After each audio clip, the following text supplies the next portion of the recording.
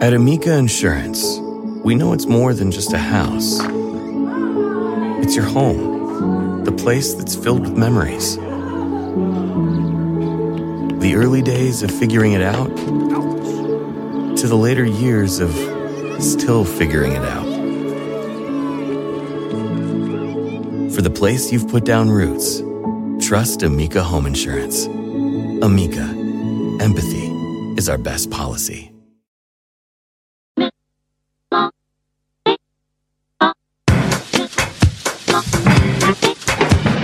Came on down into the middle of the party set. Getting the cool and the happy, they went quiet. Dancing and talking about the power of the gospel. Getting the cool and the happy, they went quiet. Welcome to the You Are Not So Smart podcast, episode 236.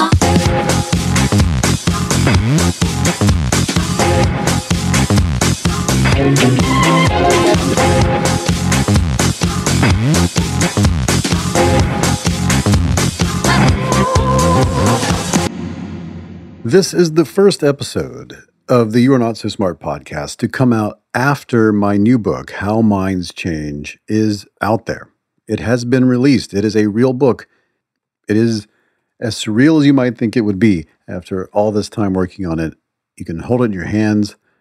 It's printed on paper with ink, and it's available wherever you get your books. And I really appreciate everyone who has reached out and said very nice things about it.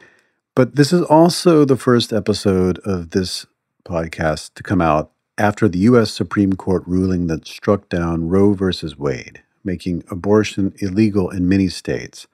So that makes the book more timely than I expected it to be, given that so much of it deals with the political landscape and the state of epistemic crisis and information chaos we all contend with every day. And it focuses deeply on how to change minds on issues like this. Originally, I planned for this episode to just be an interview with Chris Clearfield as the interviewer, asking me about the book.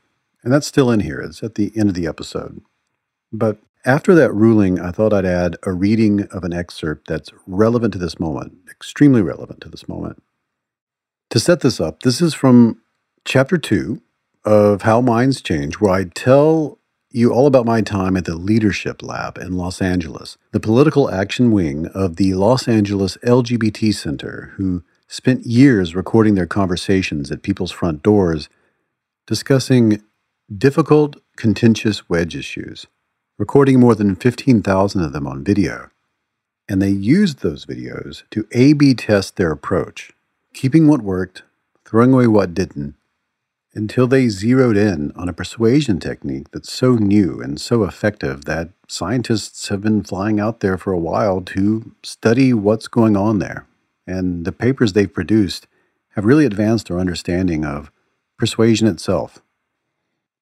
The lab developed this technique through pursuing the goal of changing people's intention to vote for or against laws that would affect the lives of LGBTQ people with the hope of reducing prejudice and harm. Through doing that, they developed something called deep canvassing, a method by which you approach a person one-on-one, often at their front door, and through non-judgmentally inviting a person to open up about their real feelings about the issue, help them discover conflicting emotions and beliefs and ideas and attitudes which they may not be completely consciously aware. Then by modeling vulnerability, sharing their own stories, and asking questions, they listen their way to changing the other person's mind. Like many of the other techniques I write about in the book, it's about opening and then holding space for introspection and metacognition for the other person. It's a bit like certain therapeutic models, like motivational interviewing, and is a bit like the Socratic method, both of which fall under the category of technique rebuttal. Unlike topic rebuttal, which is more like a debate where people face off against each other with cherry-picked facts and talking points, as if they're behind lecterns in front of an audience, looking to win, looking to defeat their opponent. Technique rebuttal puts you and the other person shoulder to shoulder exploring each other's reasoning and motivations. So this excerpt I'm about to read comes from a visit in which I was running the camera while Steve DeLine, a deep canvasser, spoke with people about abortion rights. And at this point in the book, the lab suspected their technique could be used on any topic, but they had yet to hit on the best way to apply it to change minds about abortion among people opposed to its legality. So, our mission, as we went out door to door in Los Angeles, success or failure, was just to record our efforts for their later review, to learn. But something surprising happened. With that introduction, here's the excerpt from How Minds Change. And this is not from the audiobook. I'm reading this right now, just for this podcast.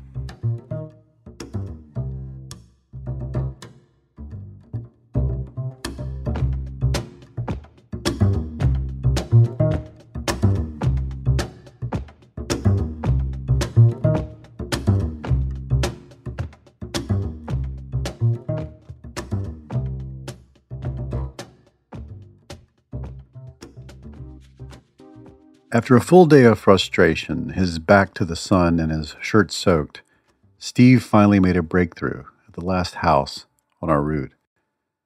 Martha, 72, said she was strongly opposed to abortion and tried to politely return to however she had been spending her Saturday before we interrupted.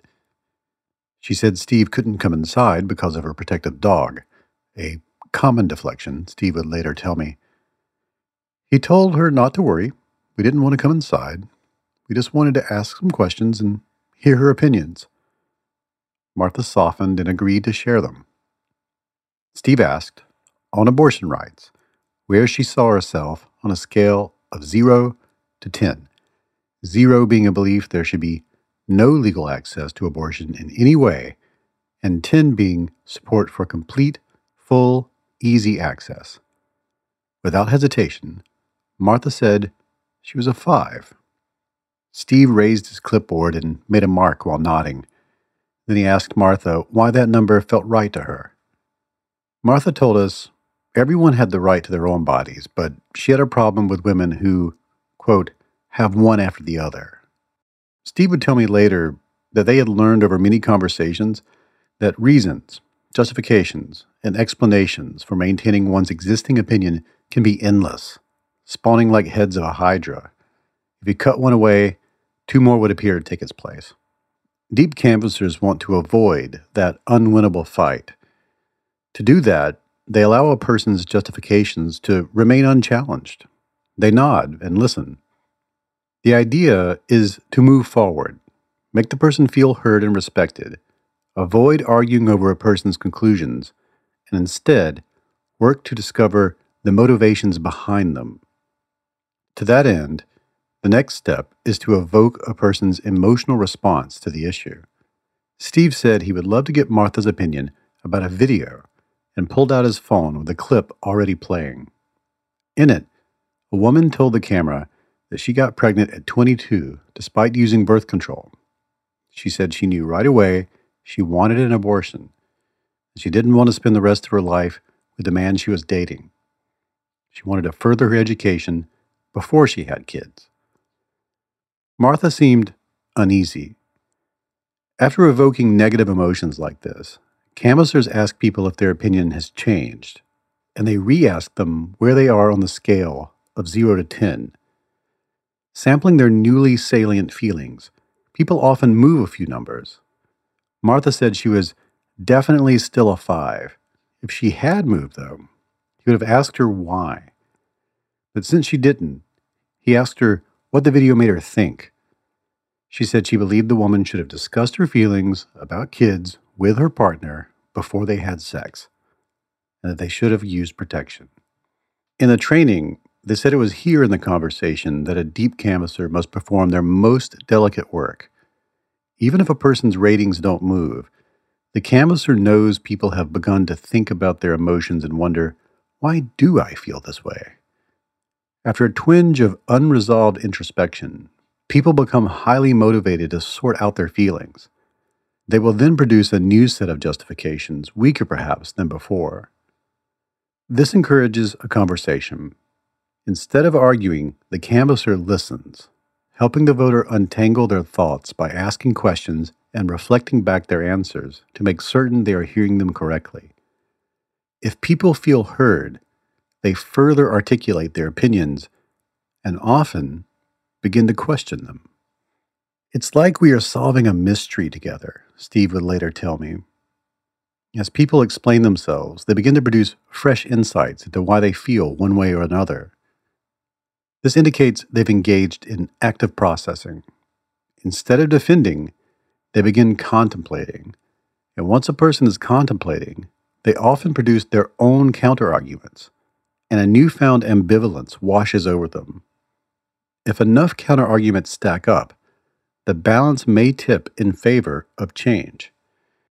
Steve moved to the next stage. According to the training, if he could evoke a memory from her own life that contradicted the reasoning she had shared, she might notice the conflict without him having to point it out. It would remain private, and she wouldn't feel like Steve was challenging her. She'd be challenging herself. And if he threw his support behind the conflicting thoughts that favored the opinion he was there to champion, she might shift in the direction he wanted. But as the training emphasized, it's a delicate maneuver because she might resolve the conflict in the other direction by further justifying her existing position instead. Steve asked if Martha had ever talked to anyone openly about abortion. She said she had talked about it with her daughters when she urged them to begin birth control. He then asked if there had been any unplanned pregnancies in Martha's family, and she revealed that there had. He then asked when she had first heard of abortion. She said in her 20s. How did it come up? I knew a girl who had an abortion by someone who didn't know what they were doing, Martha said.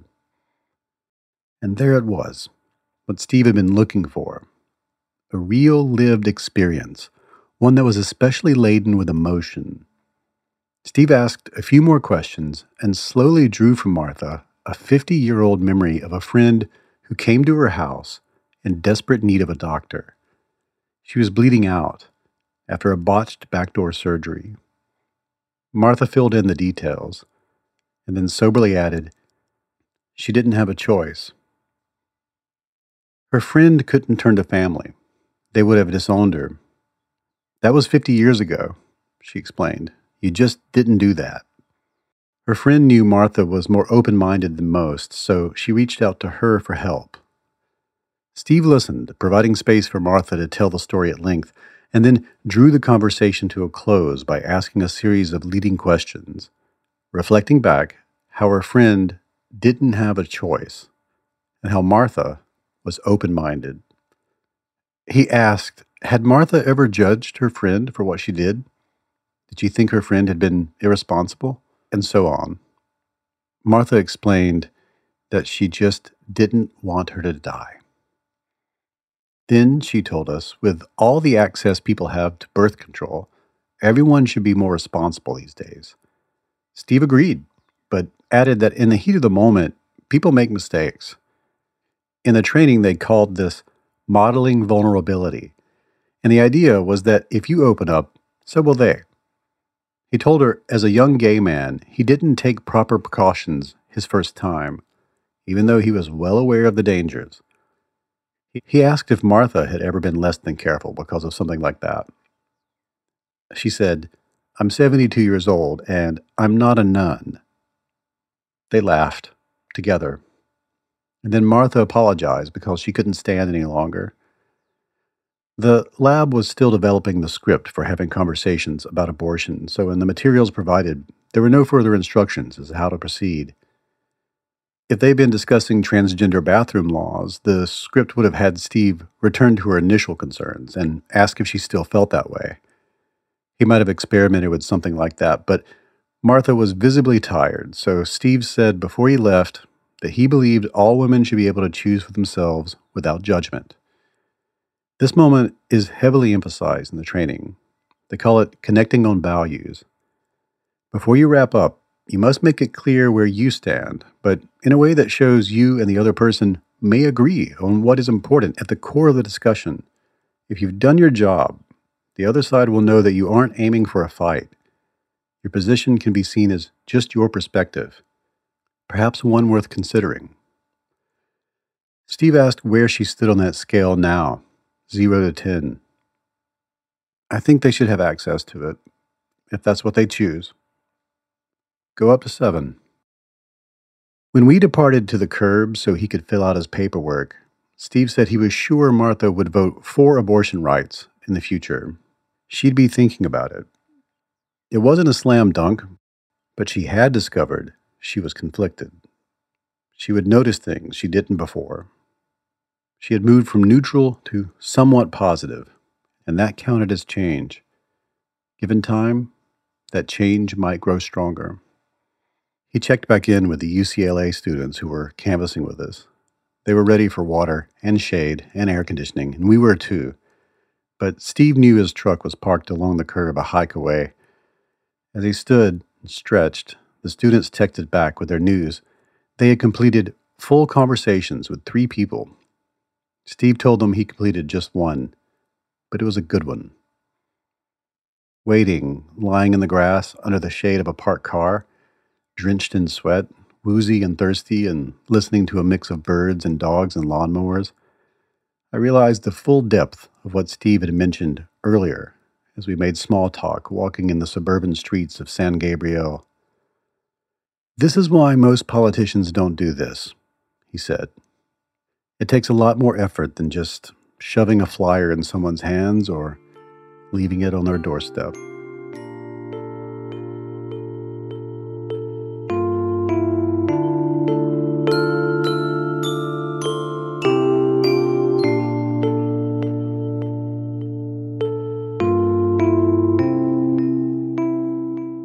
We'll be right back after this break.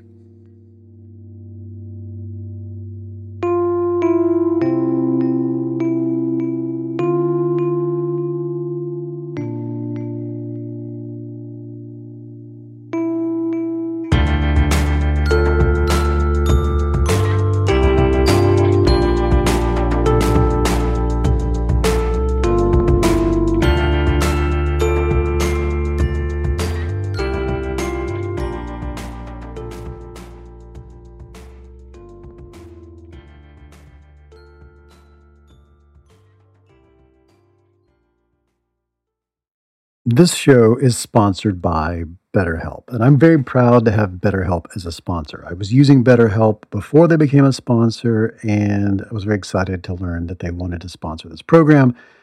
I have recommended BetterHelp to people.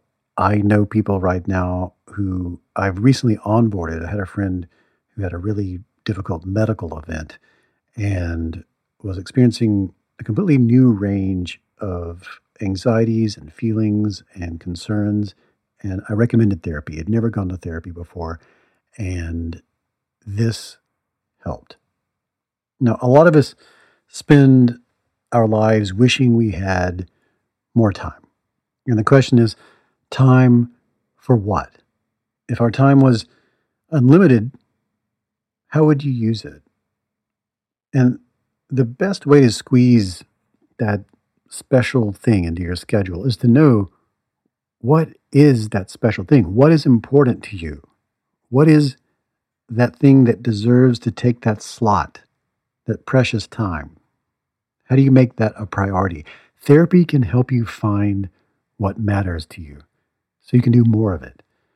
And if you're thinking of starting therapy, I really recommend giving BetterHelp a try.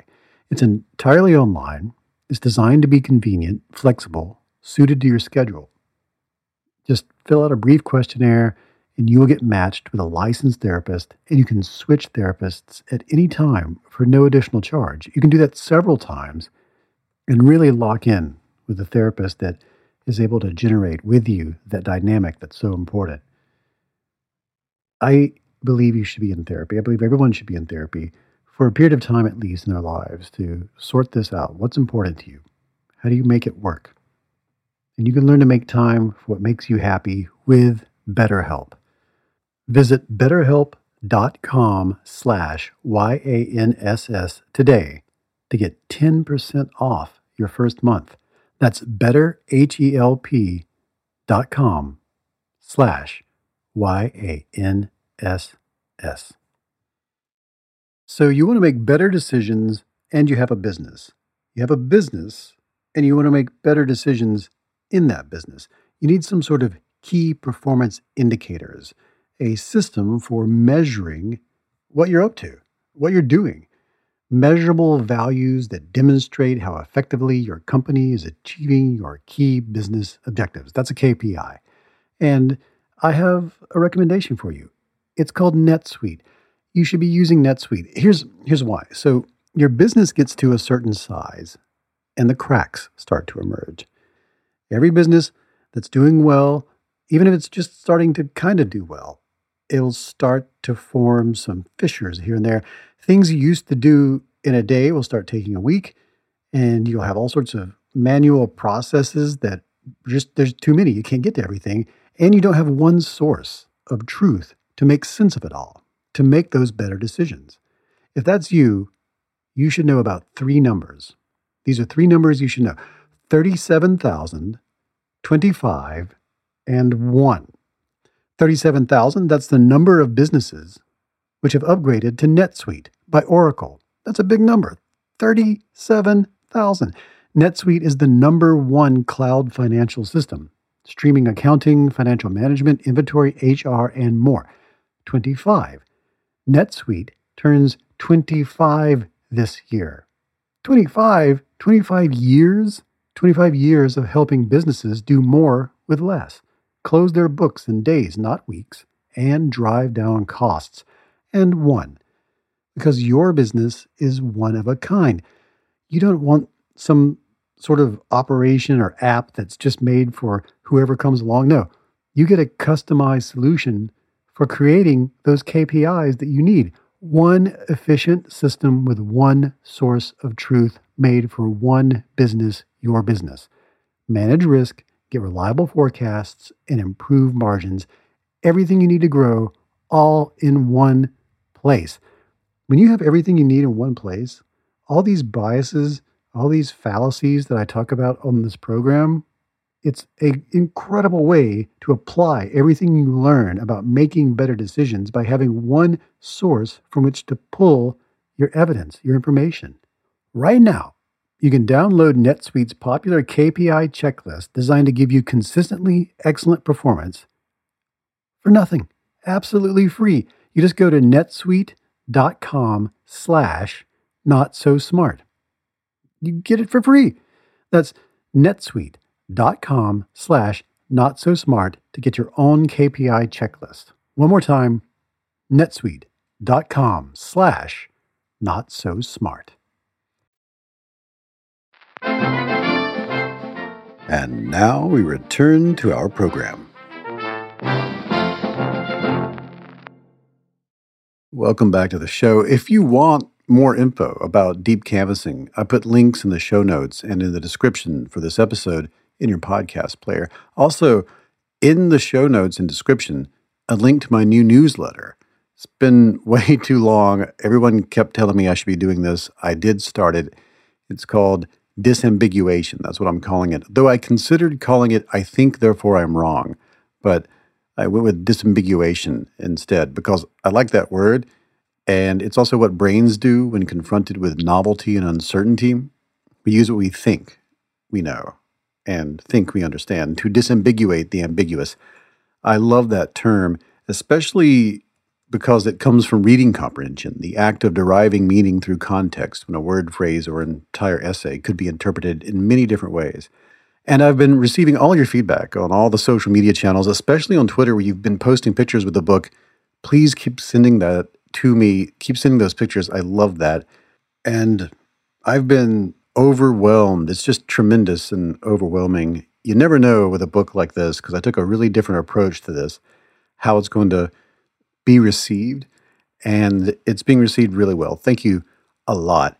So many of you have been following my progress, writing the book and preparing for it to be released for years, and I can never fully express how much your encouragement and support has really, really meant to me. Thank you Thank you, and thank you.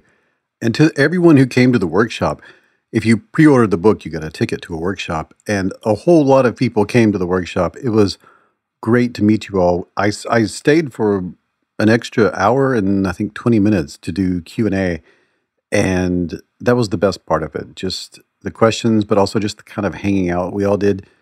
I really enjoyed that. So yeah, it's surreal and incredible and overwhelming, and I thank you very, very much. The only thing left to do here is to hand the show over to Chris Clearfield, who I had on this show back during the height of COVID to talk about his book Meltdown, Why Our Systems Fail and What We Can Do About It. I loved that interview, and he offered to switch roles when my own book was out. I agreed, and here we are. He's a graduate of Harvard, where he studied physics and biochemistry, but then he jumped into finance and then technology and then problem solving and then into flying airplanes. And in all that, he became fascinated with complex systems and how they interact with other complex systems in ways that are difficult to predict unless you really know what the variables are that are messing with stuff, which is a big part of How Minds Change, especially in the last 2 chapters where I get into network science and how cascades of belief change, attitude change, spread across institutions and even nations.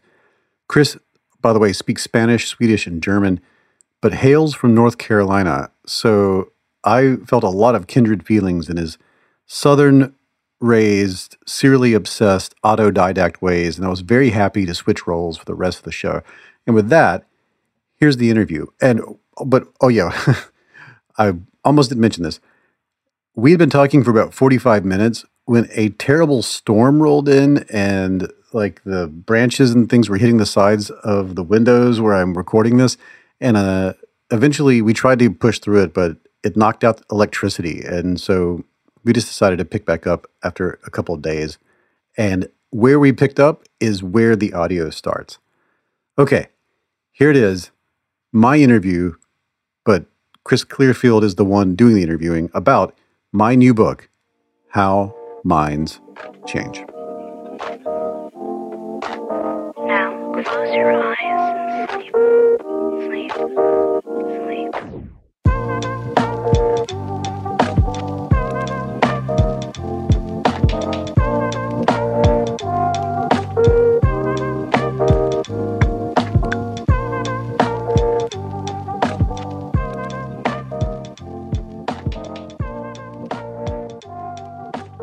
Let's do it. All right. So, David McRaney, you were saying, and by you were saying, I mean, before the storm rolled in, the storm rolled in and you lost power and we had to postpone the completion of this interview. You were talking incidentally about, being in natural disasters and that kind of shaping your view of trust. So I wonder if we can pick it up there. I can pick up there, yes. I actually strangely remember what I was talking about, I think, because I was remembering that Kate Starbird, yes, the researcher Kate Starbird, when it comes to, there's this whole question in the book as to whether or not we're in a post-truth world, right? And one of the chapter titles is Post-Truth. And that's because when I spent time with a former 9/11 truther, I was presented with this thing that felt almost like it ruined my entire thesis as it was forming, which was why facts don't work on people, which started to be a question that I couldn't resolve because I spent time with Charlie Veitch, who among the truthers that went on the conspiracy road trip was the only one who changed his mind because, at least from his perspective, when I first met him, it was the facts were convincing to him, which was strange because everybody else I spoke to, all the other persuasion people were like, yeah, but don't try to change people's minds with facts. That's not going to work. And I was like, well, here's this person who did change their mind when the facts were presented to them. And it was one of those nice moments where it turned out, the question is a lot more complicated than I was framing it. Like I wasn't even asking the right question. I was assuming a lot of things and creating these categories that weren't useful to me. It turns out, and we can get to it later, it turns out that it's more about conclusions, and conclusions can be all sorts of things: thoughts, feelings, behaviors, concepts of what is or is not a fact. And there are all sorts of things that motivate us to reach those conclusions. And changing people's environments and their motivations will change whether or not they will feel that something is compelling or not. Their feeling of certainty will be affected by it. It just turns out whenever you walk up to someone or meet them on the internet and say, hey, here's a fact, change your mind, that doesn't have much of an impact on their motivations, the motivations that led them to assume that that was or was not true in the first place.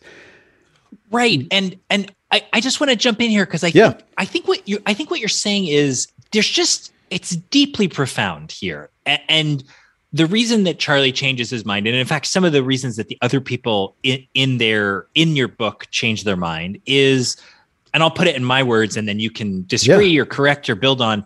It's because they feel connected with other people and they feel safe, and their social context changes. Exactly. Or they feel listened to. Mm-hmm. So take us away. Well, this relates to, because all of this relates. This was the hardest thing about writing this book was I started to wander into philosophical territory, and I would get over into philosophical concepts, and then I would start to feel like, well, no, I need to go look over here in neurological concepts. No, wait, maybe I should go into psychological and it started to become this vast world of, none of this can make sense in isolation. It all has to be put into context. And unfortunately, the context started to look like I need to explain the mystery of consciousness itself, which you can't do. So that's why it goes in many places. But there is something that connects here, which is this great researcher, Kate Starbird, talks about when she researches crisis management and researches things she calls information voids. What happens is after a natural disaster or after some sort of horrible event like a ship sinking or a building burning or something where it's not clear what we ought to do next, and the go-to information sources are disrupted, things that kind of mete out information in a reliable and consistent manner, like a news source, a cable news channel, Twitter, something like that. Not useful to you right away, especially if you've lost power or the streets are a mess and there are trees everywhere. So what usually happens in an environment like that is you switch to a trust-based modulating sort of parameter where you are titrating whether or not to take action based off of trust cues instead of off of the traditional cues that you were using before. So you can imagine, say it's right after a tornado and you're asking someone, hey, when is this going to happen? Or where can I find this thing? Or what's going to happen next? And somebody tells you that, well, I heard this happen. I heard it's going to be this. I heard it's going to be that. And if it's just somebody you've never met before, you will probably ask, well, where did you hear that? Which is very similar to what happens when you get into an argument with someone online and they don't believe you or you don't believe them. You'll say, well, what are your sources? Because what you're looking for is, I need to determine trust right now. And then you are a completely ambiguous entity to me. But if you call something out that I can sort of get some cues on, I can say, okay, well, that's trustworthy. Whereas if it's a firefighter who tells you some information, you will modulate your trust differently than you would if it was just a stranger.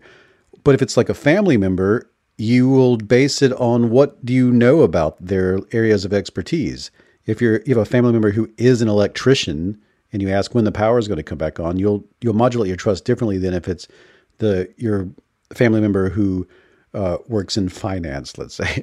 So like something totally useless in that environment, unless they're telling you in that environment. Well said. Right. Unless they're telling you something about the banks are going to come back at a certain time. So this all is something that we come that is as odd as it may sound. This is something that we are born with, and it gets shaped. It's a very nature nurture thing that goes back to these concepts of how argumentation and deliberation, how we have these cognitive structures that are already primed for these sort of situations. It's the three people on a hill facing back to back kind of thing, where you're trying to develop a worldview, and that worldview is deeply affected by trust cues.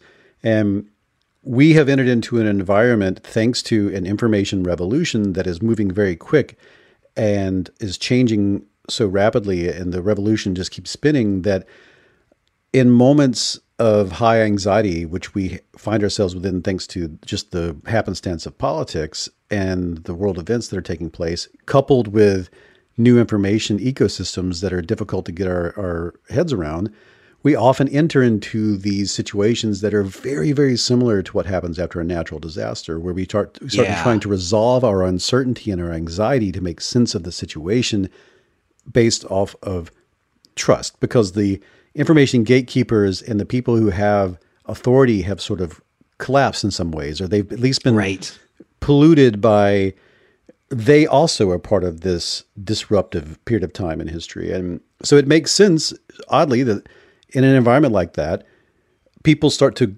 group up based off of trust and distrust cues. And that turned out to be a very big part of what was going on with Charlie, what was going on with all the conspiratorial groups that I hung out with for the book.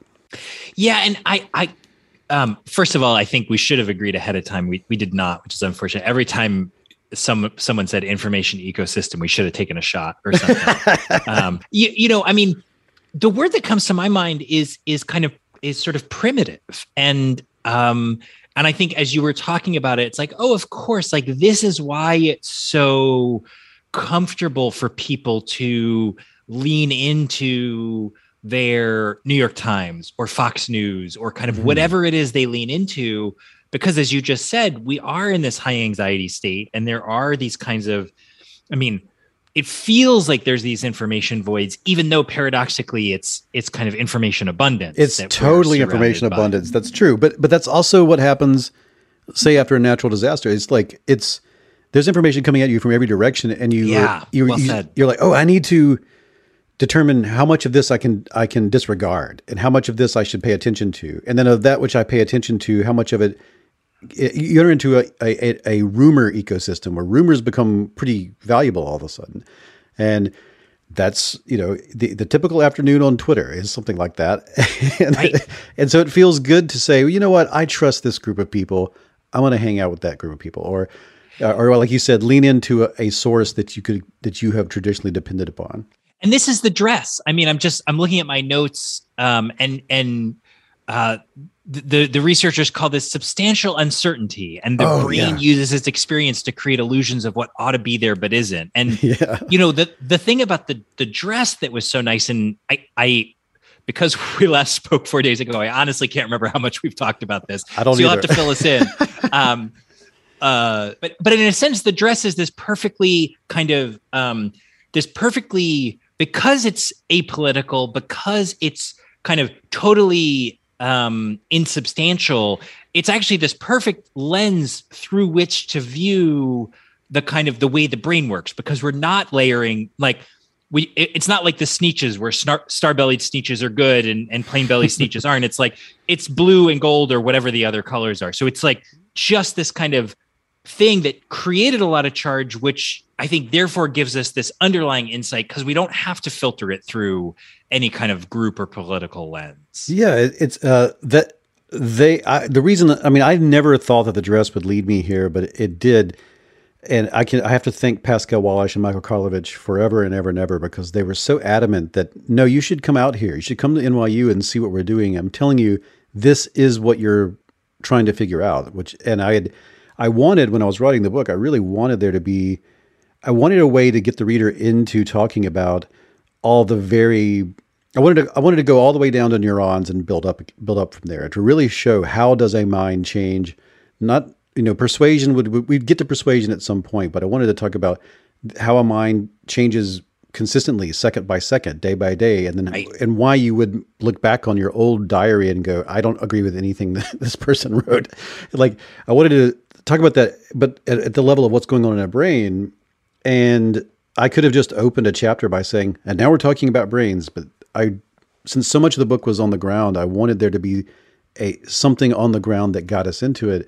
And it couldn't have been a more incredible gift than the incredible neuroscientists at NYU who had been studying the dress, and by extension started to develop a model of what is the underlying framework of disagreement itself, which they call SURFPAD because they're very cheeky and they love coming up with terms like that. Right. SURFPAD is substantial uncertainty in the presence of ramified or forked prior assumptions leads to substantial disagreement. And the idea is if you draw a line, and above the line are all the experiences that you've had, and also the brain that you came into the world with, all the nature and nurture that leads up to a certain moment. In the presence of something that's ambiguous or uncertain, you will use all those prior things to reach some level of certainty or to disambiguate the ambiguous. And that will become some sort of assumption that you use to make sense of the world. And then when you are facing something that is ambiguous with a peer, you may resolve your uncertainty differently than they do. And the dress is a great example of that because the dress was black and blue for some people and gold and white for others. And if you experienced it that way, that is just what happened to you. You had no choice in the matter. It just was the truth of your perceptions.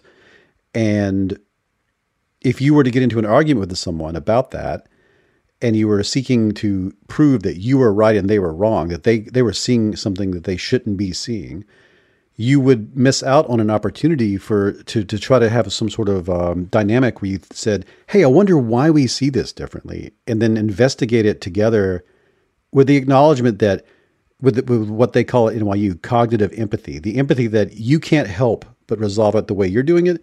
I can't help but resolve it the way I'm doing it. But if we are doing that differently, then maybe neither one of us is correct, which is that's so bizarre when you think about the way we argue online or in very charged political environments where that's rarely what we do. And when we approach the other person, I remember Lee Ross, who has passed away since I interviewed him, the great psychologist Lee Ross. He used to do conflict resolution with Israel-Palestine, where the people would meet. And he said that never in 40 years of doing that work had he ever met anyone who was interested in what the other side thought before they started up the proceedings. They always were concerned as to whether or not they would be able to get their arguments out. And they wanted assurance that their side would be seen. This feeling that I need you to see things my way, because if you just see things my way, you will naturally agree with me. And in the dress situation, if you argued, and Pascal said he didn't think it was unreasonable or weird to assume that you could form a political camp around one of these particular perceptions. Weirder things have happened in history. So you would miss out on, and you can use whatever metaphor you prefer, the higher truth or the deeper truth. You would miss out on that. You'd miss out on the opportunity to say, oh, wow, this actually, if we investigate this explains why we see stuff weirdly. And it turns out that the actual thing that's happening there is called discounting the luminant or the illuminant. When something is overexposed, without our knowledge, without our permission, the brain will reduce the overexposure, and it will try to make an assumption as to what the color of the overexposure, the nature of the overexposure is. That dress was taken with a bad phone in a cloudy day in a weird angle, and it was overexposed, but it was not clear as to what the overexposure was. The image that we were all looking at on the internet, it wasn't clear what the overexposure was. So some people's brains assumed the overexposure was sunlight. Some people's brains assumed the overexposure was artificial light. Sunlight has more stuff in the blue spectrum, so they took out the blue. Artificial light has more stuff in the yellow spectrum, and they take out the yellow incandescent light. And the result is something different. And that comes the SURFPAD, the experiences that person had right. previous to that experience, to that moment, working more in conditions where there were lots of windows, getting up earlier versus people who get up later or who work more indoors. That had created these visual priors that they were unaware of. They only experienced the result of all of that. And then that led to a disagreement. And that disagreement, this was, I'll say in the book, this is before all the other stuff that we've disagreed about starting around 2015, 16. Right. It was the disagreement in some sense. Yes, because the Washington Post said this was the argument that broke the internet, which seems so quaint in retrospect. It does, doesn't it? Doesn't it? And it actually broke Twitter. There were technically right. I I remember the evening news in my rural hometown. Like they came on. It's like, and now, they have that kicker at the end. They're like, and now Yes. the dress. Like, what do you see? And then they argued that for the book. I went and watched a bunch of YouTube videos of local news broadcasts, and that was very common. They would actually get like into like a kind of a tiff. They would just be like, "Are you crazy? Of course it's this way. What's wrong with you?" So good. So it's it's such a great example of surf pad, and that there's no difference between this and having a political disagreement where your life experiences, your values, your motivations, the culture that you've come up within, the arguments you've had leading up to this moment, the camp that you find yourself within, and all the motivations that go with that lead you to, without your permission, without your knowledge, arrive at these emotional reactions to certain issues. And whenever that happens, you start to go on a sort of cherry picking evidence hunt. And we see it, whatever's happening now is going to be a thing, whether currently, as we're recording this, there's debate over gun control. Previous to this, there were all sorts of things, immigration and a million other issues, the insurrection, whatever it is. You have to have this. It's so difficult to do this, but you need cognitive empathy for the fact that the people on the other side of this disagreement can't help but feel the way they feel about it. And if you enter into a dynamic where you want to win and you want them to lose and you want to win, and they do the same thing, you will both miss out on an opportunity to discover that maybe you're both right in some ways and both wrong in some ways. And that's something that I push for all throughout the book. Well, and we talked a little bit about this offline, but I want to bring this into the context of the work I do, which is not it's in small p political context, but it's all around.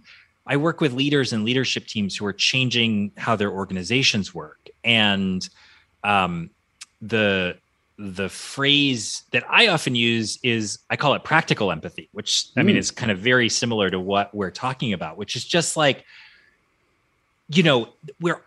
I'm often in a situation where a leader is frustrated because the people that they work with, the people that they're trying to get to change, are resisting their change. Mm-hmm. And one of the things I talk about is just like, hey, like, resistance is really useful. Like, a lot of the changes that you have had to weather in your career have been kind of dumb. And so like, when we're resisting a change, what we think is, man, the person that's trying to impose this on me, they just don't get it. They don't get my work. They don't understand the complexity of my job, or they don't understand the pressure I'm under, or just they're asking me to do something and I don't like it. And so, we don't experience what we do as resistance. But when someone's doing it to us, it's like, man, they're resisting, they're obstructionist. And it's like, well, they're just like us on the inside, right? So if you just take a step back, you can then start to get curious about it and like, oh, well, what is going on here? What is, what are their underlying beliefs? What do they see that I'm not seeing? And I think actually, the way that I work is very similar to the discussion you have around street epistemology, which is just like so cool. I again, don't lose your thought, but the thing that pops in my head is like, see, like, it just makes me wish I'd talked to you before I finished the manuscript, because every time I see it, that someone who is doing work in a way they're trying to resolve disagreements, or they're trying to facilitate argumentation and deliberation, it ends up being some of the same truths emerge, and we talked about this last time, and that's because brains work a certain way, and and therefore, what if you A/B test things, you will come out with similar processes. Please continue. Well, you introduced me to the phrase in the book, naive realism, which is this belief that we have a privileged view of the world. What we see is actually what's going on. And I think I'll say two things about that. One is what my training personally, as I've built up my skills and my ability to do this work, supporting organizations as they change, supporting leaders as they change. The first step is to stop trying to collapse different perspectives in a kind of, stop trying to force symmetry, right? Stop trying to find the capital T truth, start to recognize that different people have different perspectives. Mm-hmm.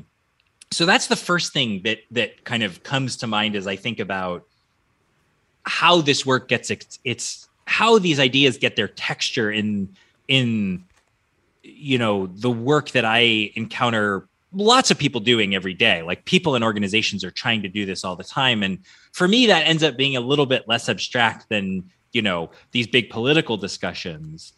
Here's something that's very close to what you're talking about. When they tried to replicate the dress, they did it by doing it with socks and Crocs. And anybody who's listened to my podcast has heard the socks. I did 2 episodes about it because it blew my mind.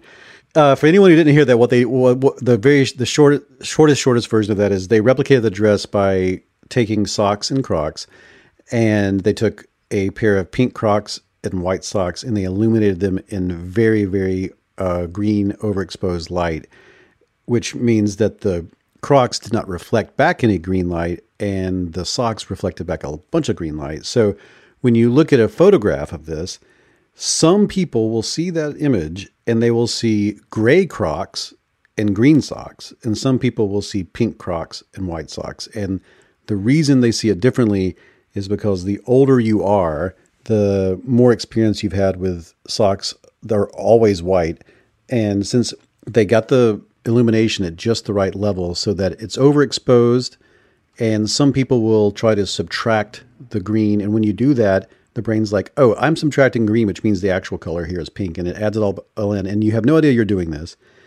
But the thing that is related to what you're saying is one group of people, because the actual Crocs are pink and the socks actually are white. So one group of people, they're seeing the truth of the image, and another group of people, they're seeing the truth of what the actual object was before it was photographed. So you have 2 truths here, and they're not actually in competition, really. They're both true. And so you would never get any benefit from understanding that or knowing that or learning why you see it differently if you tried to fight in a way that only one of those 2 truths gets to win. Yes. And I think that, so SurfPad is there's a deep evolutionary component to SurfPad, right? And that's all about what's adaptive in different contexts. And that's a big lens through how I think about my change work. I'm usually working with people who are senior leaders in success, like in big successful organizations, and advocacy is adaptive, right? They got to their position because they built a career where they were able to come up with solutions for problems, often technical problems, right? I work with a lot of people who are engineers, lawyers, software people, like people that have a kind of technical core, like expertise core to their work. And for their whole career, they've been rewarded for coming up with solutions and then advocating for those and then getting those put in place. But at some point, when you switch to a problem of a certain scope or scale, particularly one that involves other people having to change, now all of a sudden that skill of advocacy is maladaptive, at least overexpressed. You need this balance of, and I'm not the first person to argue this in a management context, but you need this balance of advocacy and inquiry. And you need to be able to, the metaphor I often use is it's like you're throwing a stone into a pond, and you've got to have a little bit of a stone to throw in the pond. But if you throw too big of a stone in the pond, boom, there's no pond left. If you throw too small a stone into the pond, it doesn't have any impact. So what you want to do is you want to throw a stone into the pond and then get curious about people's reactions. You want to get curious about what lands for them and what are they interested in. And that to me is where the kind of bridge to the street epistemology comes from, where there's not really there's no advocacy there kind of by design, but the curiosity is around, well, what are people's experiences and what are their reactions? So in the organizational context, it might be, here's what I'm seeing is the problem. What are you seeing? Yeah. And then you're off and running in this kind of collaborative way. And yeah, so take it away with street epistemology. Oh, I just dig this so much. I just dig what you're saying so much. Because the thing, and I didn't understand this going into this project, it's something that came as the way the whole book was, I started out really assuming one thing about how brains work, and then learning over time, okay, it's a bit different than that, and then eventually finding all these different activist groups and groups who are actively attempting to create persuasion techniques that work well, and many of them like don't even like to be that terminology. Persuasion kind of gets to be a dirty word at some point, because many of them are facilitating the concept of helping people investigate their epistemology, which is street epistemology, just puts it right out there in the name.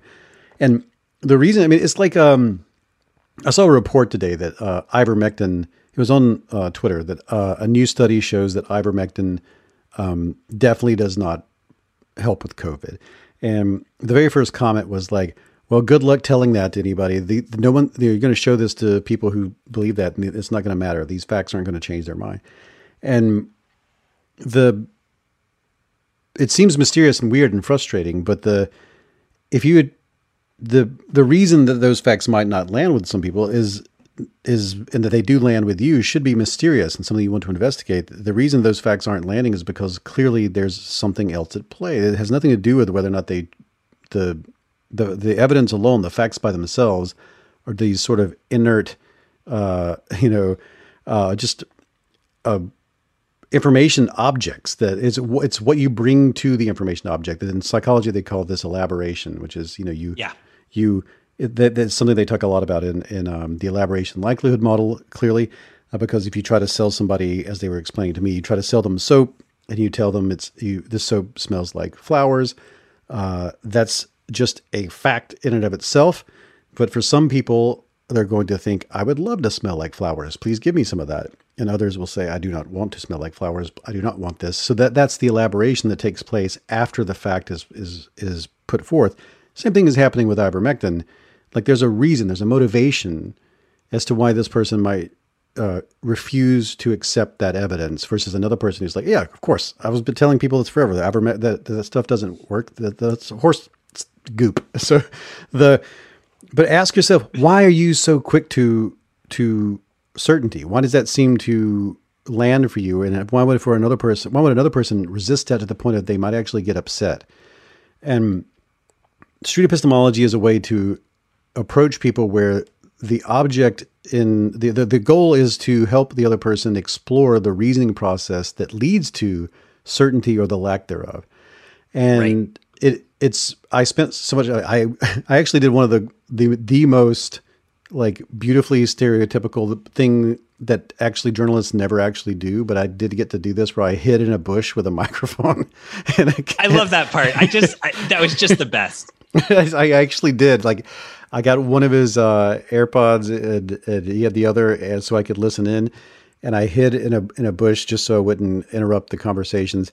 And the great Anthony Magnabosco, who is probably the biggest advocate for street epistemology, just approached strangers on a college campus and invited them to explore their beliefs. And I had seen him do this before, but I'd never seen it so raw and unfiltered as it was then. And it was incredible. So street epistemology is, in the book, I talk about deep canvassing, street epistemology, smart politics, motivational interviewing, cognitive behavioral therapy. There are many, many models that use a similar thing, lots of them in therapeutic frames, because therapy is a place where you go to investigate what are the motivations behind your thoughts, feelings, and behaviors.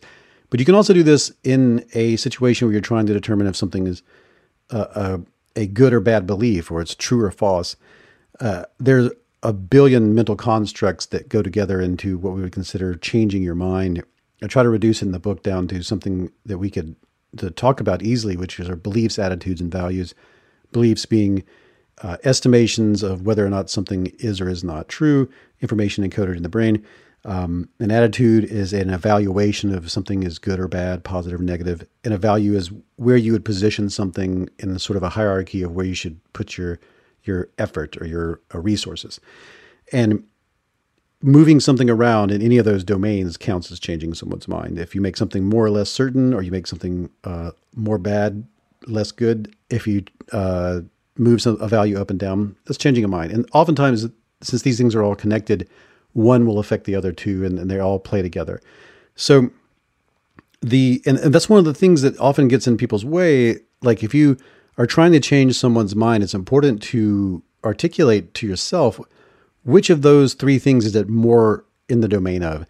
If I was trying to like, if you say, I don't like this plan that my business, that my company has put forth, it can feel like that's a belief and you want to affect that person's belief that that is true.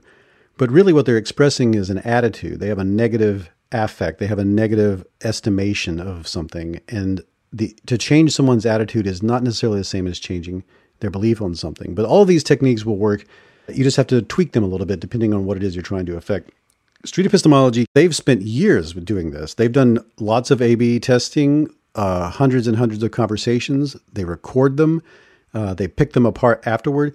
During it, they'll get on Discord and play it live, and you'll get this sort of running feed if you're not, if you're just watching on. But if the person who's doing the actual interaction will then be able to interact with that feed later. I sort of imagined it while I was there. It's almost like they're wearing a toga and they have acolytes walking around with them, but they're virtual. It's very cyberpunk and cool. The way it works is, and this is something that had to be iterated on forever, but the street epistemology works in steps. The first step is to establish rapport, which is something we were talking about earlier. That's that trust environment that you want to have. The same thing, if you have a dinner party with people there's some people, we all have friends who we know we disagree with on all sorts of things, but it's okay because we trust them and we want to hang out with them. They could go on our zombie survival squad. It's cool. And it's nice to argue with them. Sometimes they change your mind. Sometimes you change theirs. There's utility in the disagreement. You have to establish a certain level of rapport with a person to gain access to that utility of disagreement. And we are geared to pick up on cues that will illustrate that to us intuitively. If you say anything to a person that can be interpreted, or you demonstrate to them something that can be interpreted as you should be ashamed for what you think, feel, or believe, well, that's it. It's over with, right? Because now you're risking ostracism. You're risking shame in a way that will maybe be a mark against you that you're not interested in that sort of interaction. So you want to establish rapport. And it's counter to safety, which is what you and I think one of the threads in the book, but you and I also talked about it, like safety, you need safety to create the conditions for change. In this way. We are social primates. We're ultra social primates who most of our success came from working as a group toward group goals. And you can work toward goals together in a way where you don't necessarily agree on everything. And you have different tastes and different experiences and different attitudes. And that can become a feature, a great grand feature, instead of a horrible bug that it seems that we often are worried about it being right now. This idea that the truth is dead and we're never going to agree on anything anymore. Yeah, the first step is establish rapport, assure the other person you're not out to shame them in any way. In street epistemology, you clearly, transparently ask for their consent. You say up front, this is what we're going to do. How would you feel about exploring your certainty and exploring how you feel about a certain issue and seeing whether or not you might want to change your mind about it? And it's incredible. Most people usually will say yes to that. And then since their framework is built mostly on fact-based claims, that's the next thing you do is you ask for a very specific claim related to the topic. And then you confirm that claim. You repeat it back in your own words first to see if you've done a good job summarizing. That demonstrates that you really are listening. And then when they're satisfied, you then clarify their definitions so that you're not using your terminology, using their terminology. Very important, because you oftentimes aren't even having the conversation you think you're having if the other person has a completely different construct or surrounding a certain concept. I think in the book I say like politics for some people is very civics textbook version of politics, where other people have a more smoke-filled room where people are planning to divvy up the world over golf later. So you want to make sure you get your terms clarified. Then you ask for a numerical measure of confidence. That's true in all of the frameworks. Sometimes that's just for research purposes, but other times it's just so the other person can gauge your reaction. Strangely, that's what I was told by Callahan Brockman. This typically is what happens. They're the researchers who study deep canvassing. Like if you ask a person how they feel about gun control, for example, and you say like, where are you at, like a 1 or a 10, maybe something even worse than that. Like, how do you feel about the war in Ukraine? And the person, and you're like, 10 is, I think Russia is right, and 1 is, I think Ukraine is right, and they give you like a 7. If they're watching to see how you react to that, because this is another opportunity for you to shame them and point a finger and then ostracize them. So ask for a numerical measure of their confidence in their claim. It serves several purposes. The main thing, though, is that it's going to give them a lattice by which they can metacognate, think about their own thinking. And you're going to be the person who guides them through that metacognition that's about to take place. So after you get that numerical measure, you ask for reasons they have to hold that level of confidence, and then they will come up with reasons. We're very good at coming up with reasons. In psychology, reasoning is just coming up with reasons for what you think, feel, and believe that you would consider justifiable to your trusted peers. And then once they've given you a reason, it may not be the actual reason. We discussed this before the storm, which was, you remember I think we were telling you a story about someone who, they had an employee who quit and they said the reason they quit was because they didn't like the parking. Parking situation was awful. Yeah. And they were like, no one else has ever complained about the parking. And then they like got very concerned about, is the parking bad? Should I work on the parking? And I remember telling them like, that person quit for reasons they may not even themselves be able to articulate. Correct. But the most salient thing was the parking. It's like when people complained about the Transformers movies, saying that there was just too much CGI. But then but then they watch the Avengers movies and there's just as much CGI. Sometimes it's not even as good as the Transformers CGI. So clearly the CGI wasn't the problem with the Transformers movie. It was something that's difficult to articulate and not quite as salient, which is these storytelling. I think we just got a real lens into David McCraney's brain with that metaphor. And so that's very typical of like someone who is an anti-vaxxer, whether pre-COVID or after COVID, may tell you the reason that they are against vaccines is, and then they give you these bullet points, and it could be all sorts of things. But the real reason that they are against it may be something they aren't even aware of. This is called the introspection illusion in psychology. The antecedents of our emotional states, the antecedents of our attitudes are often something that we can't introspect upon. They're not available to us. And that's one of the reasons therapy is a thing, to discover that the reason you actually are against vaccines is that you are have a major distrust of authority, plus you don't like the idea of losing your agency, especially when it's related to the care of your child. And also you don't understand the science behind the thing, and you have a distrust of doctors, and they're going to put all of that is going to be put into a needle that's going to physically harm your child. That's why you're actually against it. That's very unlikely something you're going to produce as a reason. What you're really going to say is one of the thousands of bullet points that people put forth as the reasons behind it. That's why the CDC had such a problem with these fact-based approaches of showing people all the reasons why vaccines were safe.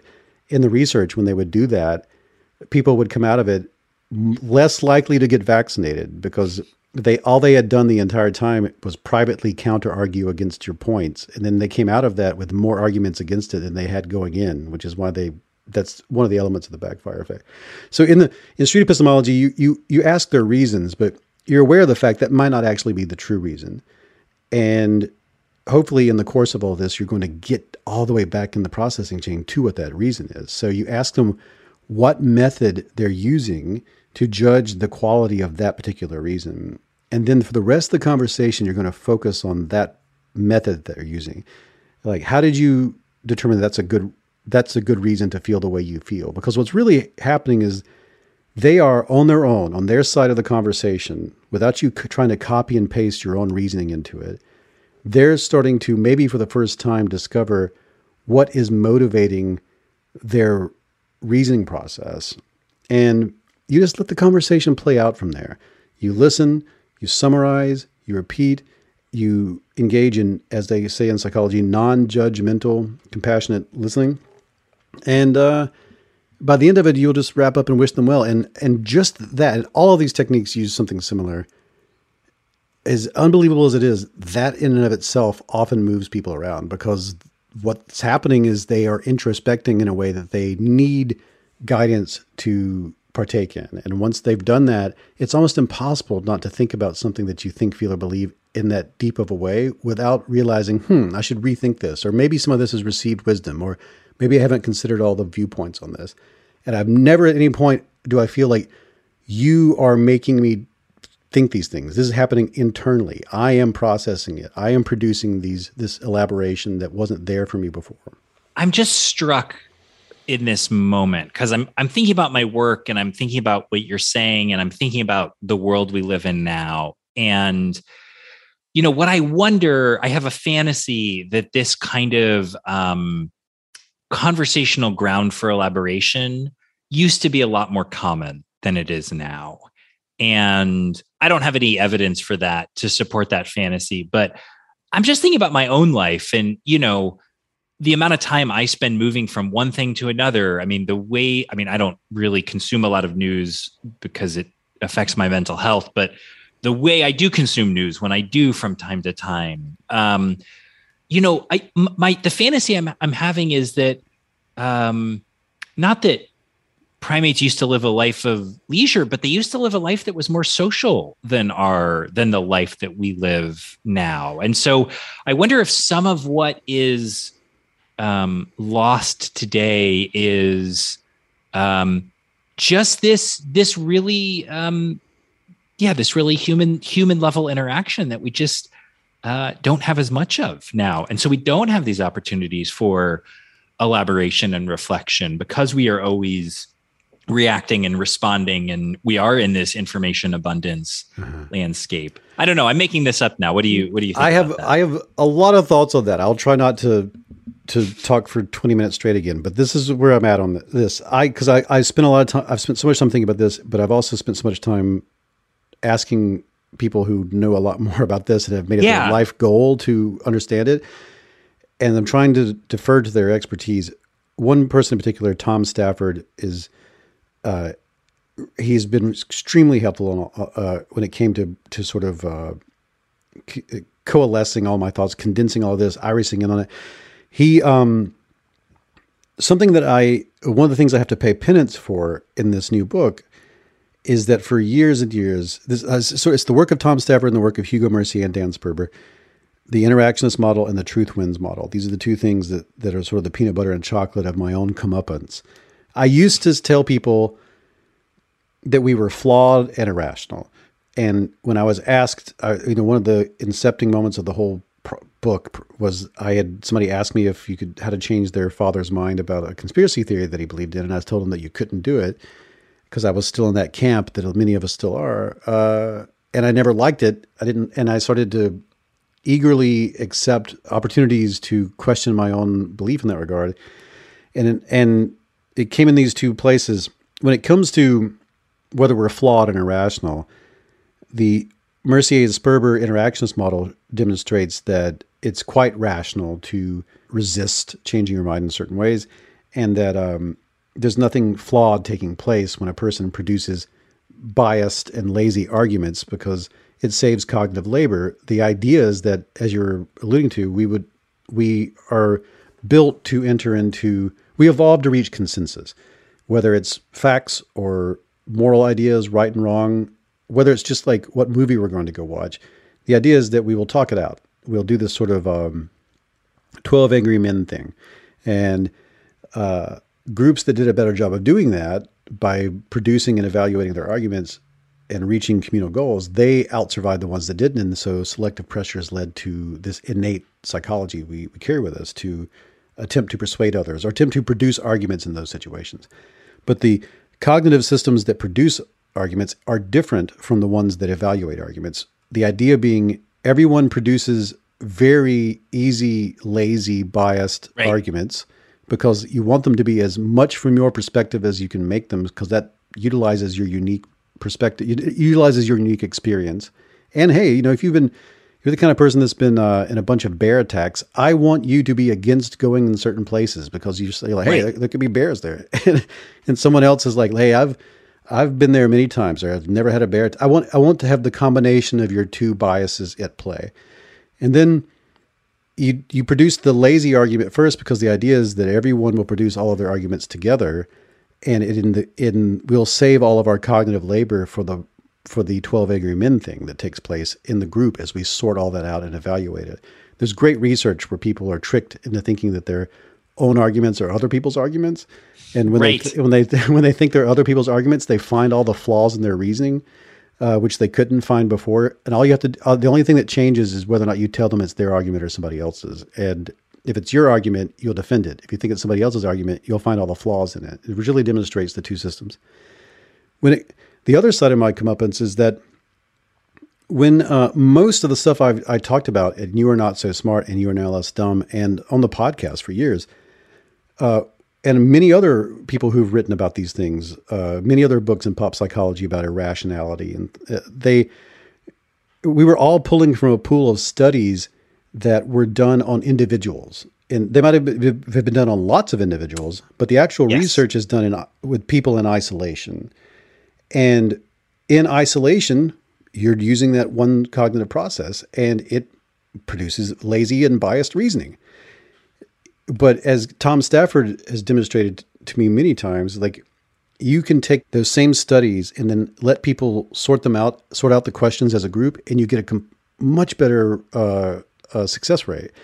And I started testing this out in lectures, and I mentioned it a little bit in the book, but like I wanted to talk about it a lot, but it just felt a little too like, hey, by the way, I do lectures, hire me kind of stuff. I didn't want to put that in there. So, but I've seen listeners, David does lectures.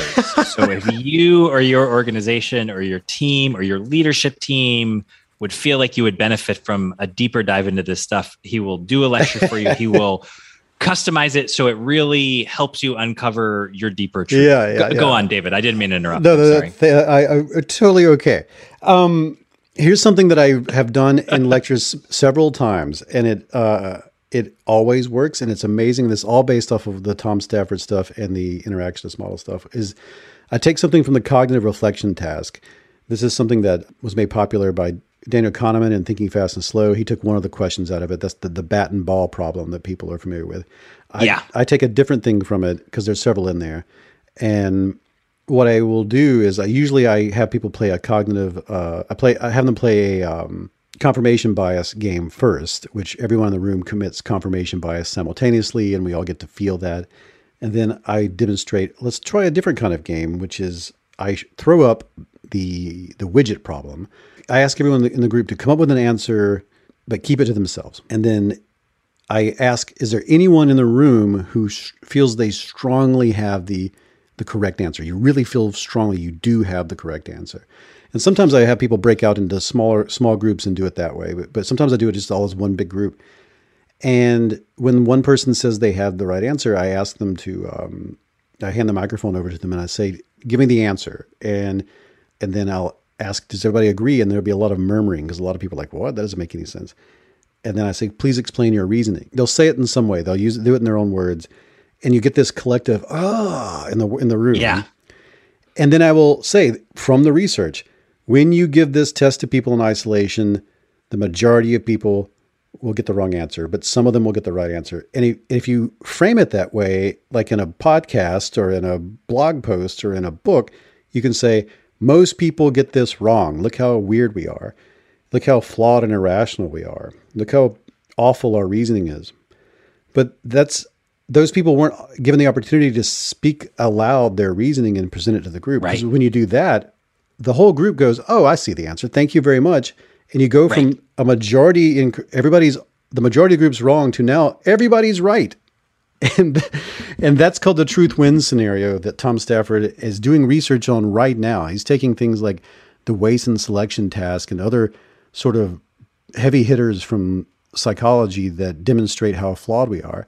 And he's putting them into online environments. So this is the long answer to what you originally asked, which is, it feels like in some primal version of this, we were better off. Like we were able to do this 12 Angry Men thing all the time.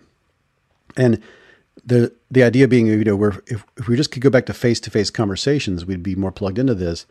It's not that we we're having more conversations back then. We're having more conversations now than we've ever had before. We're interacting with, we're finding people who disagree with us on everything more than ever. We have more access than ever to other people's viewpoints than ever in the history of our species. It's just that we're doing them in contexts where we are favoring argument production more than we are favoring the argument evaluation. And it seems like doesn't seem true because you're like, no, I'm evaluating lots of arguments on Twitter. Yes, but you're doing so in isolation. It feels like we're doing it together, but we're doing it the same way those studies were done. Lots of people doing stuff by themselves. We're producing all these arguments and throwing them on a big pile. That's what most of these platforms favor. And they increase engagement at the individual level. And so Tom Stafford is like, what if we tried to make online environments where people could produce this truth win scenario? And he's getting great results from it. He's doing it. He's trying it out in text form. He's trying it in like sort of more Twitter-ish ways and TikTok-y kind of ways. And it turns out you can adjust the knobs on the way we interact with each other on the internet and in online environments and electronic environments and in new information environments. And you can get the best out of what we evolved to do. It's just that we are living through a period of time where we kind of haven't sorted it out yet. Yeah, I think that makes me optimistic. And the other thing, I mean, I think, so, you interviewed me on the podcast a while ago about Meltdown, which is all about the way the world is getting more complex. And I think in particular, the way our organizations are getting more complex too. So as we're talking about this, what my mind goes to is, okay, but why do organizations still struggle with this? Organizations as groups of people. And I think it's because it's kind of it's almost like another layer of the problem behind it, because the organizational context that many people are in it's not, okay, you have 5 machines that make 5 widgets in, 5 minutes. It is a problem which is a problem that anyone is capable of looking at and solving. And the kind of challenges I see organizational leaders face these days are ones that, I mean, I have a weird selection bias of the problems I see, but many of them are ones that you really actually need co-creation to solve, because different people kind of have different pieces of the puzzle. Different people experience the problem in different ways.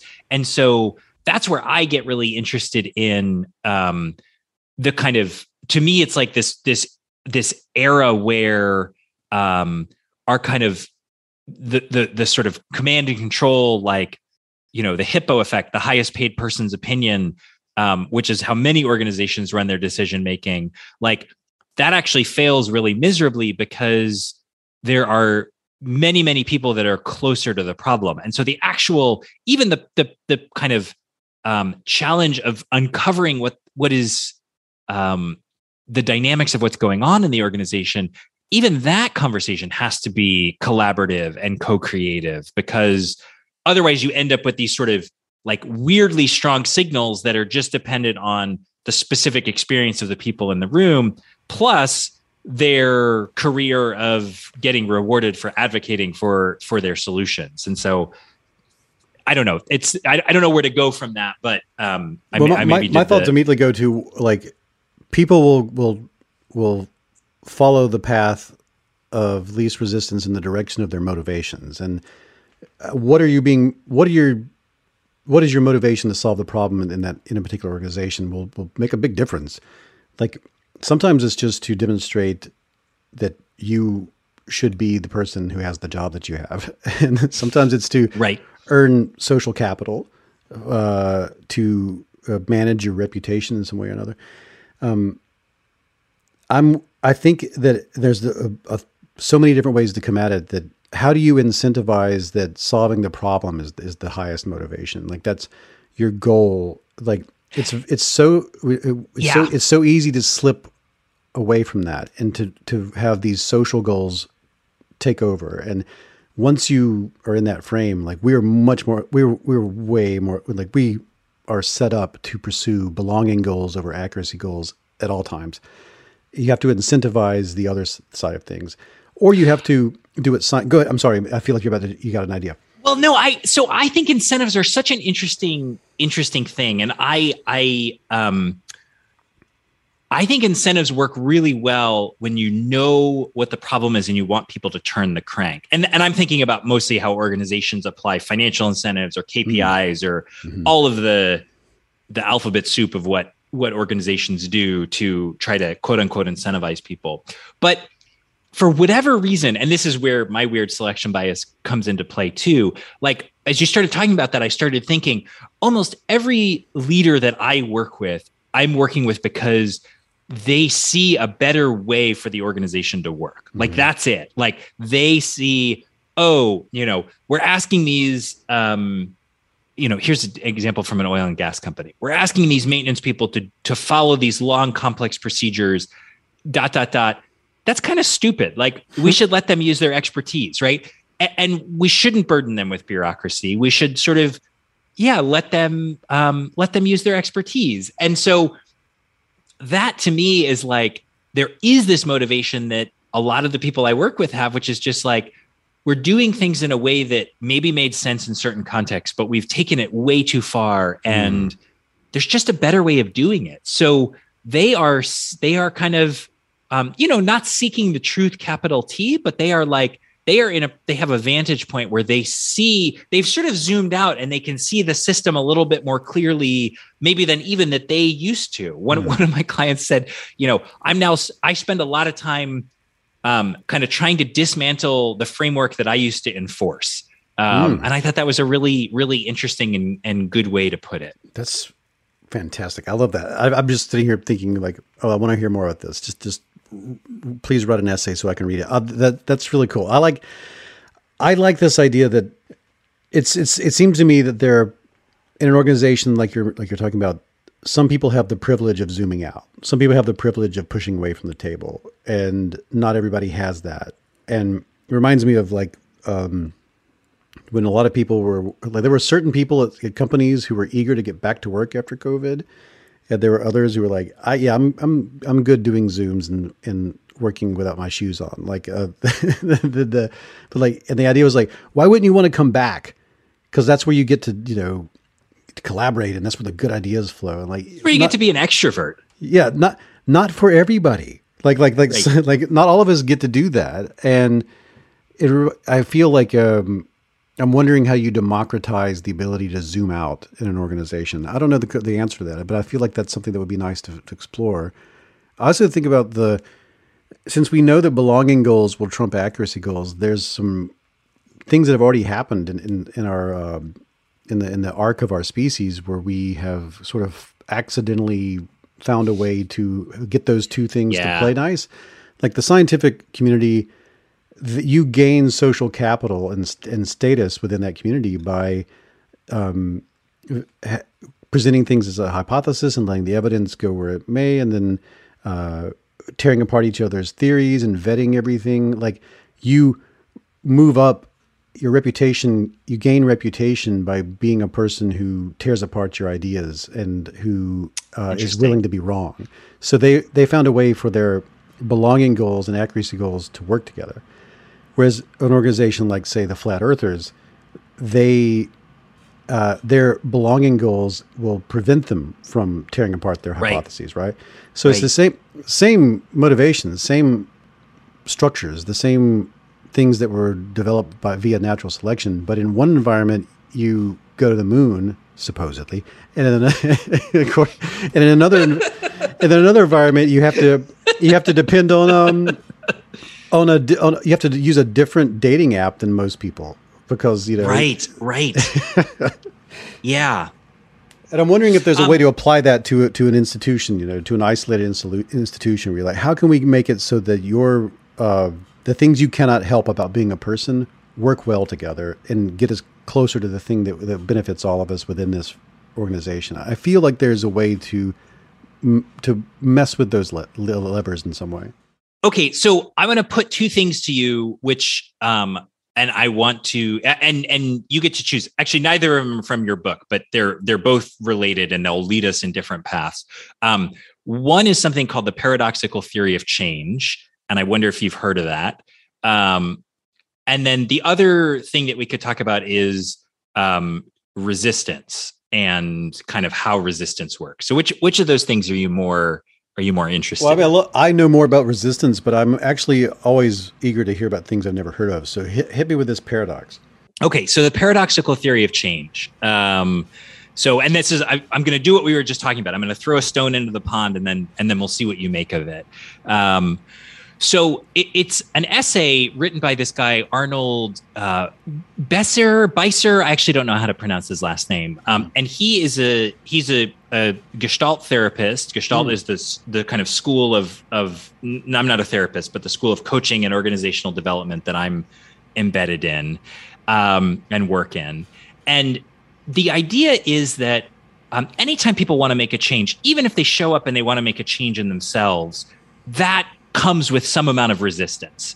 It's kind of by definition, right? Because if we wanted to make a change and we didn't have resistance, then we would just make the change. So there's some sort of tension that we're always sitting in with change. Mm-hmm. And what the paradoxical theory of change says is that, and I think this goes back to our conversation about safety, but what it says is that basically we really need to appreciate the value of what is now before we can move away from it. We really need to deeply appreciate the value of what is now. And once we do appreciate it, we can understand what we get from what is now, and then we are more aware of it, and we're more open to making a change. And that's a little abstract, so can I just share an example from my own life? This is fascinating. So there have been periods in my life where I have, and I'm not like, I feel a little sheepish sharing this because it's not like, well, I'll just share it and then you can decide. There have been periods in my life where I've eaten a lot of toast with a lot of butter on it. Like at night, I will eat, like after a long day, I'll come home and I'll eat like 4 pieces of toast or 6 pieces of toast with a lot of butter. As I'm eating the toast, I'm not particularly happy about this arrangement, like I'm interested in being a healthy person, right? Like I'm worried about my weight. I have a whole story about weight that I've lived my life. And so I don't really want to do this. And yet here I am eating toast. Mm-hmm.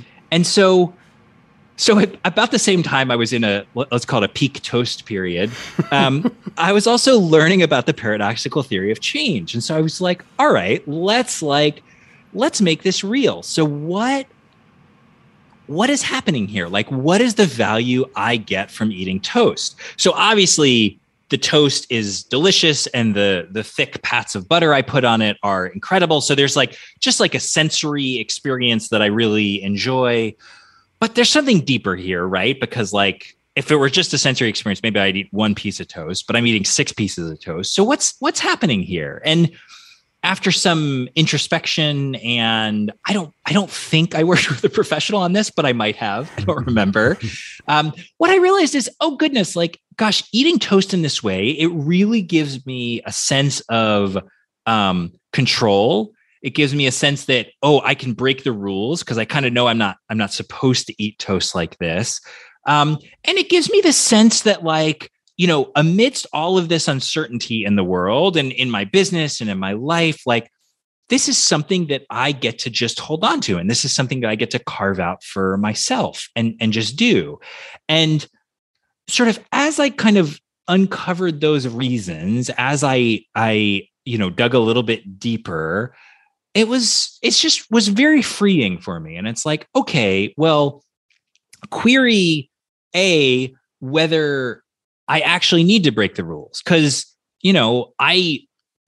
I actually break the rules every day, right? Like I'm on a weird non-traditional career path. Like I, sit by myself for a long time and think about my clients' problems, or I have deep conversations where, I'm coaching them and we're crying, or I'm doing, flying around the world doing weird sort of work with organizations that I can't really describe and my clients can't really describe, but they get something kind of very meaningful out of it. So actually I spend all day breaking the rules. Mm-hmm. And so I just offer this because I think it's really interesting. And I think it's interesting that I'm hearing all sorts of things pop off in my head that connect. Go ahead, keep going. Yeah, great. So I'll just bring it to a close because that's what I want to get to. So the good news is very occasionally I will eat toast now in this way, almost never 6 pieces, and much more rare. And it's in uncovering the deeper reasons, I no longer need to reach for the kind of the superficial mechanism. I get to now just reflect on the underlying reasons. And indeed, this to me is this lived experience of this paradoxical theory of change. This is So that's the stone. Thank you. I love it. You just should write a book called Peak Toast. Or the title of this podcast should be Peak Toast. This is here's the thing. You are naturally wandering into the same place that the deep canvassers wandered into, and the same place that Street Epistemology wandered into. And they both of those groups were absolutely fascinated to discover that motivational interviewing had already laid a groundwork for all of that stuff, and CBT and all the offshoots of motivational interviewing. And that's because you there's so many ways to approach this. You're talking about what works in those persuasion techniques is that I don't start at the conclusions. We're not going to have a battle of conclusions, that whole surf pad after the line thing. We're going to try to get across that line and find out what are your motivations? What are your drives? What are the things that are generating the emotional reaction you're having right now? Why did you quit work? I don't think it's the parking garage. There's this old study that I love. It's not in the book, where they had a professor who had a really thick Belgian accent, and they had the professor in some classes give people pop tests, and was really a real hard ass. And in other classes, he was very laid back, one of those easygoing professors. He's like, hey, learn it or not learn it, I'm just here to talk. And they would have these class evaluations where they'd say, what do you think of the professor? And then, of course, they would ask specifically, what do you think of the accent? And they'd say, that's like the best thing about him, if he was the easygoing professor. In the other class, they'd say, God, it's the accent that drives me insane. And it's just that thing that happens. Like when a person is falling in love with someone, every little aspect, all the little nuances are reasons why. When they despise that person, when they're like on the verge of a breakup, those are all the reasons why they're going to break up with that person. Totally. So in therapy, this is all a part of the process of getting back to, it's so easy to come up with a justification or an explanation or a rationalization for what you think, feel, and believe, but that may not actually be the true motivation for it. That may be the true reason. So in this instance, and that's what happens in motivational interviewing, that's what happens in street epistemology, that's what happens in deep canvassing. You patiently sit with someone in a way that allows them to introspect and get past that line.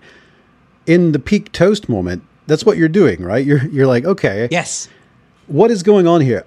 I am getting these drives and motivations are being satisfied. Agency, effectance, predictability, identity, also some extremely primal things, some very deep evolutionary psychology stuff, like, calories, salt, sugar, fat.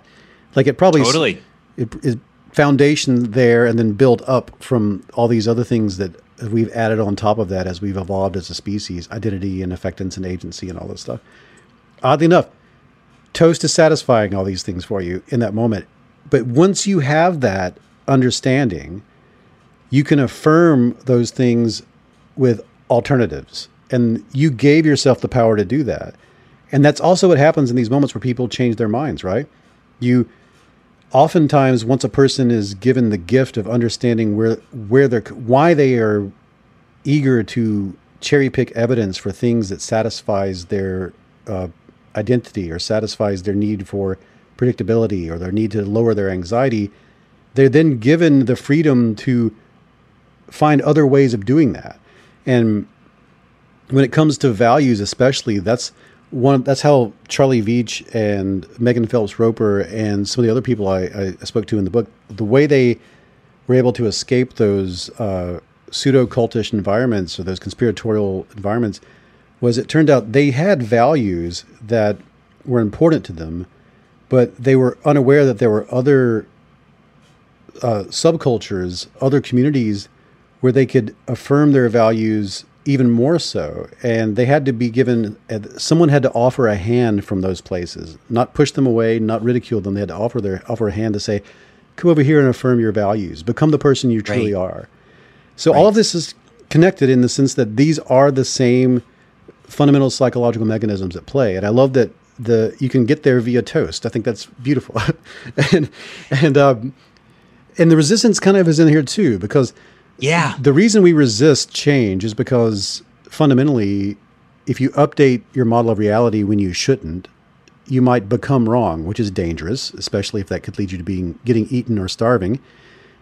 But not updating when you should is also dangerous. You might stay wrong in a way that could get you eaten or cause you to starve. So the brain walks a tightrope. You change your mind very carefully, given a variety of motivations and goals in play. And sometimes those motivations and goals are, I just want to be held. I just want to be touched. I just want to feel in control. I just want to lower my anxiety. There are so many things that could play into where you will decide to take a step on that tightrope. And I find it beautiful that the toast is a really good way to get into that conversation without having to start with some acetylcholine and serotonin. This is a really great way to discuss it. Well, and I'll just, I'll add, because I skipped over this at the beginning because it was uncomfortable, but I'll just go back to it and make it really explicit. Like, it's an uncomfortable thing for me to share this. I mean, which is also interesting, right? It feels very vulnerable to share this. I mean, we have so much in our culture about, eating and shame and all of this stuff. And it's not like it's a simple example. It's a very facile example, but it's not a trivial example. Like, it's clearly something that got my attention and that occupied me.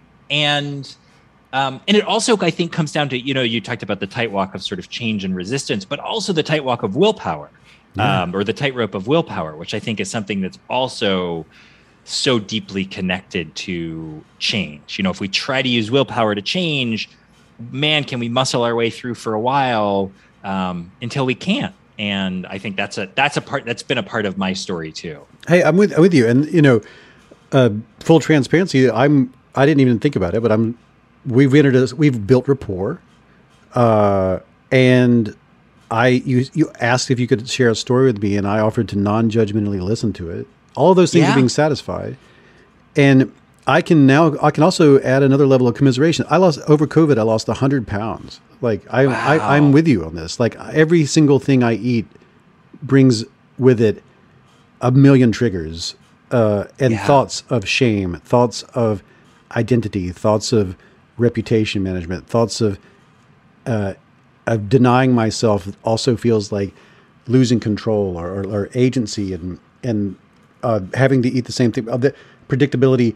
Then, what do I value more? Is it my health or my appearance? What is all of it comes in there, and it's not trivial. I mean, I think this is something we probably share with many people, and so I can commiserate fully with you on this. And in just telling the story and receiving the story, and then you and I offering perspectives on the story, it's demonstrating the very thing that I'm proselytizing, I feel, and I appreciate that. Yeah. And it's so connected to my work coaching and working with leaders to help them see their strengths and also to help them see what happens when those strengths are overexpressed. And then organizations have the same dynamic, right? Organizations have real strengths, whether it's collegiality or directness, or, you can run through centralized, decentralized. I mean, you can run through kind of millions of different parameters of what organizations value. And the paradox is that if you want to change something, if you want to change the way you are, the way you work, you've got to focus on creating safety around what's valuable now, because that's what people don't want to leave. People don't want to give up the thing that they find valuable. And I think what your work shows us in this book is just how deeply rooted that is, and also how universal that is, and literally universal in our human primate way, because it's our millions of years of evolution and experience that have brought us to this point. You've written a beautiful book, and it's just a privilege to talk with you about it, because your energy and your enthusiasm and the way you bring these stories to life. I mean, it's not like we're not reading dry scientific papers here. I mean, you're talking about the researchers, you're talking about the changes these practitioners are making in people's lives. And, there's so much to say about your book. It's impossible to summarize, but I do think that there is a through line, which is human connection matters and empathy matters. And, how do minds change? Well, in some sense, they change when we stop trying to change them and start accepting people for who they are. And that's what you're talking about here. Yeah, thank you so much. I mean, I didn't know if it would even come across. At some point I'd reached a point writing it where I was like, this is the book I want to write, and it may not be what people want to read, but this is it. And it always comes back to what you're saying. I know that it's really hard to be a person, and we're all stumbling and fumbling and trying to figure this out. And by truly telling the story of another person, by really trying to get in there and show you what's going on with them, it's always an opportunity for you to understand your place in things better. And then to spend time with people who are trying to do that and then tell their stories. It became very important for me that their stories came through, and it became this infinite recursion sort of to take place where the empathy was overwhelming. When I did the audiobook, we had to take breaks because it was so hard to either speak on behalf of people or to, there are some people in the book there are instances of illustrating heinous viewpoints even. And yeah, I don't know if I even knew it until doing the audiobook, but it meant a lot more to me than I maybe even was admitting to myself. So I really appreciate that feedback. I'm glad you wrote the book that you wanted to write, because it's beautiful and you really show through. And also, and this is where we started the interview 4 days ago, although we haven't done a 4 day straight interview, although maybe we could try that someday. This is where we started 4 days ago. Like, this is a book that has it is deeply human and deeply connective. And I think in writing it, the form that you write it in follows what you're talking about. And you write with empathy, and you write with this broad respect for other people's perspectives. And I think you do a beautiful job. And I think every person listening to this will get something from it. And everyone not listening to this will also get something from it too. Oh, wow. Thank you so much. I have no idea what to say that except thank you immensely. You're welcome. And this was a real privilege to have this conversation with you. So thank you for that opportunity. David, can I tell people a little bit more about where they can find out about me or follow me? Of course. Whatever. Rad. So Chris Clearfield is my name. I'm at Chris Clearfield on Twitter. I'm on LinkedIn under my real name, Chris Clearfield. And then one of the things I put together for this audience is just a little handout on change in organizations and how change is a cycle, and it really helps to attend to it and think of it as a journey.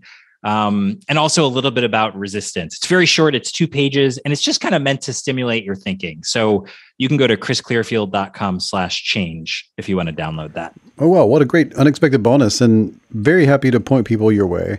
And thank you for being part of this, for being part of the launch of this book. I think, honestly, the more people read this, the better off we are as a society. How minds change, so important. David McRaney, thank you. Thank you.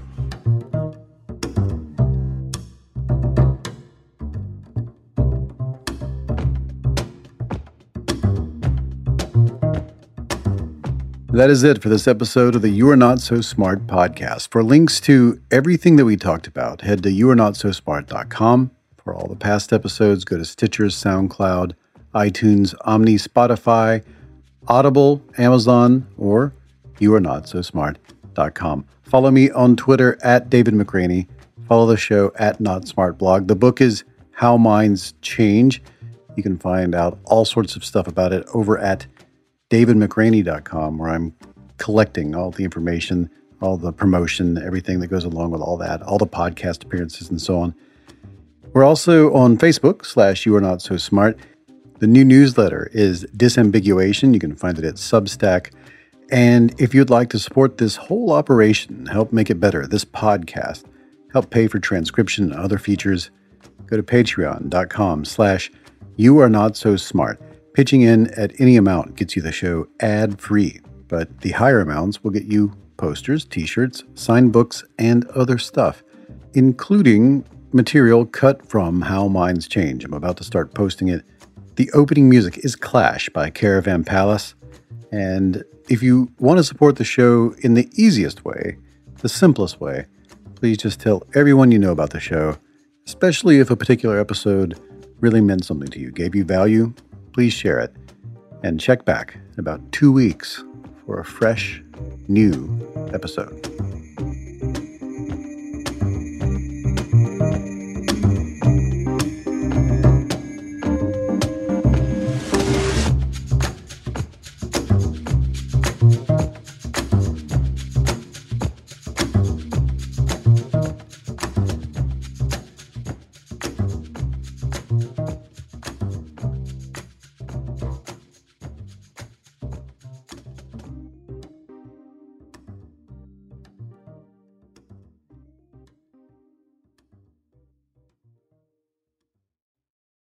At Amica Insurance, we know it's more than just a car.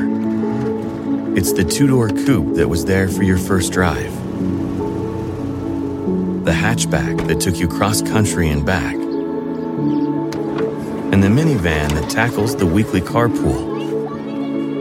For the cars you couldn't live without, trust Amica Auto Insurance. Amica, empathy is our best policy.